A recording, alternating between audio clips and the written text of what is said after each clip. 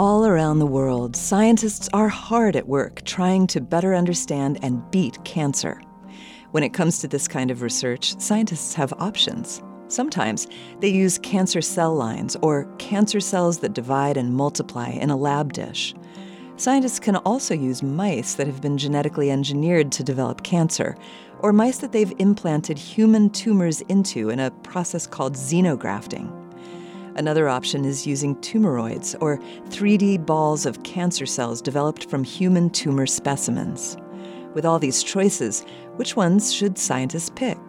Perhaps the most important factor in making that decision is how similar the model is to a naturally occurring human tumor. If you test a drug on a cancer model, for example, you want to make sure the drug will work on a real person.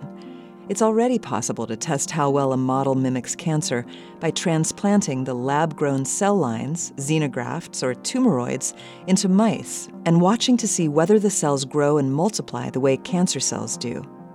But it's a costly and time-consuming process. Now, researchers have figured out a way to check how well the models perform using a computational tool they created. After using the tool to compare the similarity of different cancer research models to 22 tumor types, they found that cell lines were the least similar to real human tumors. Xenografts also didn't do great. The models that were the most similar were genetically engineered mice and tumoroids. There ain't nothing like the real thing, but at least we can pick models that do a good job of trying. This moment of science comes from Indiana University. There are thousands more moments of science on our website at amomentofscience.org. I'm Yael Ksander.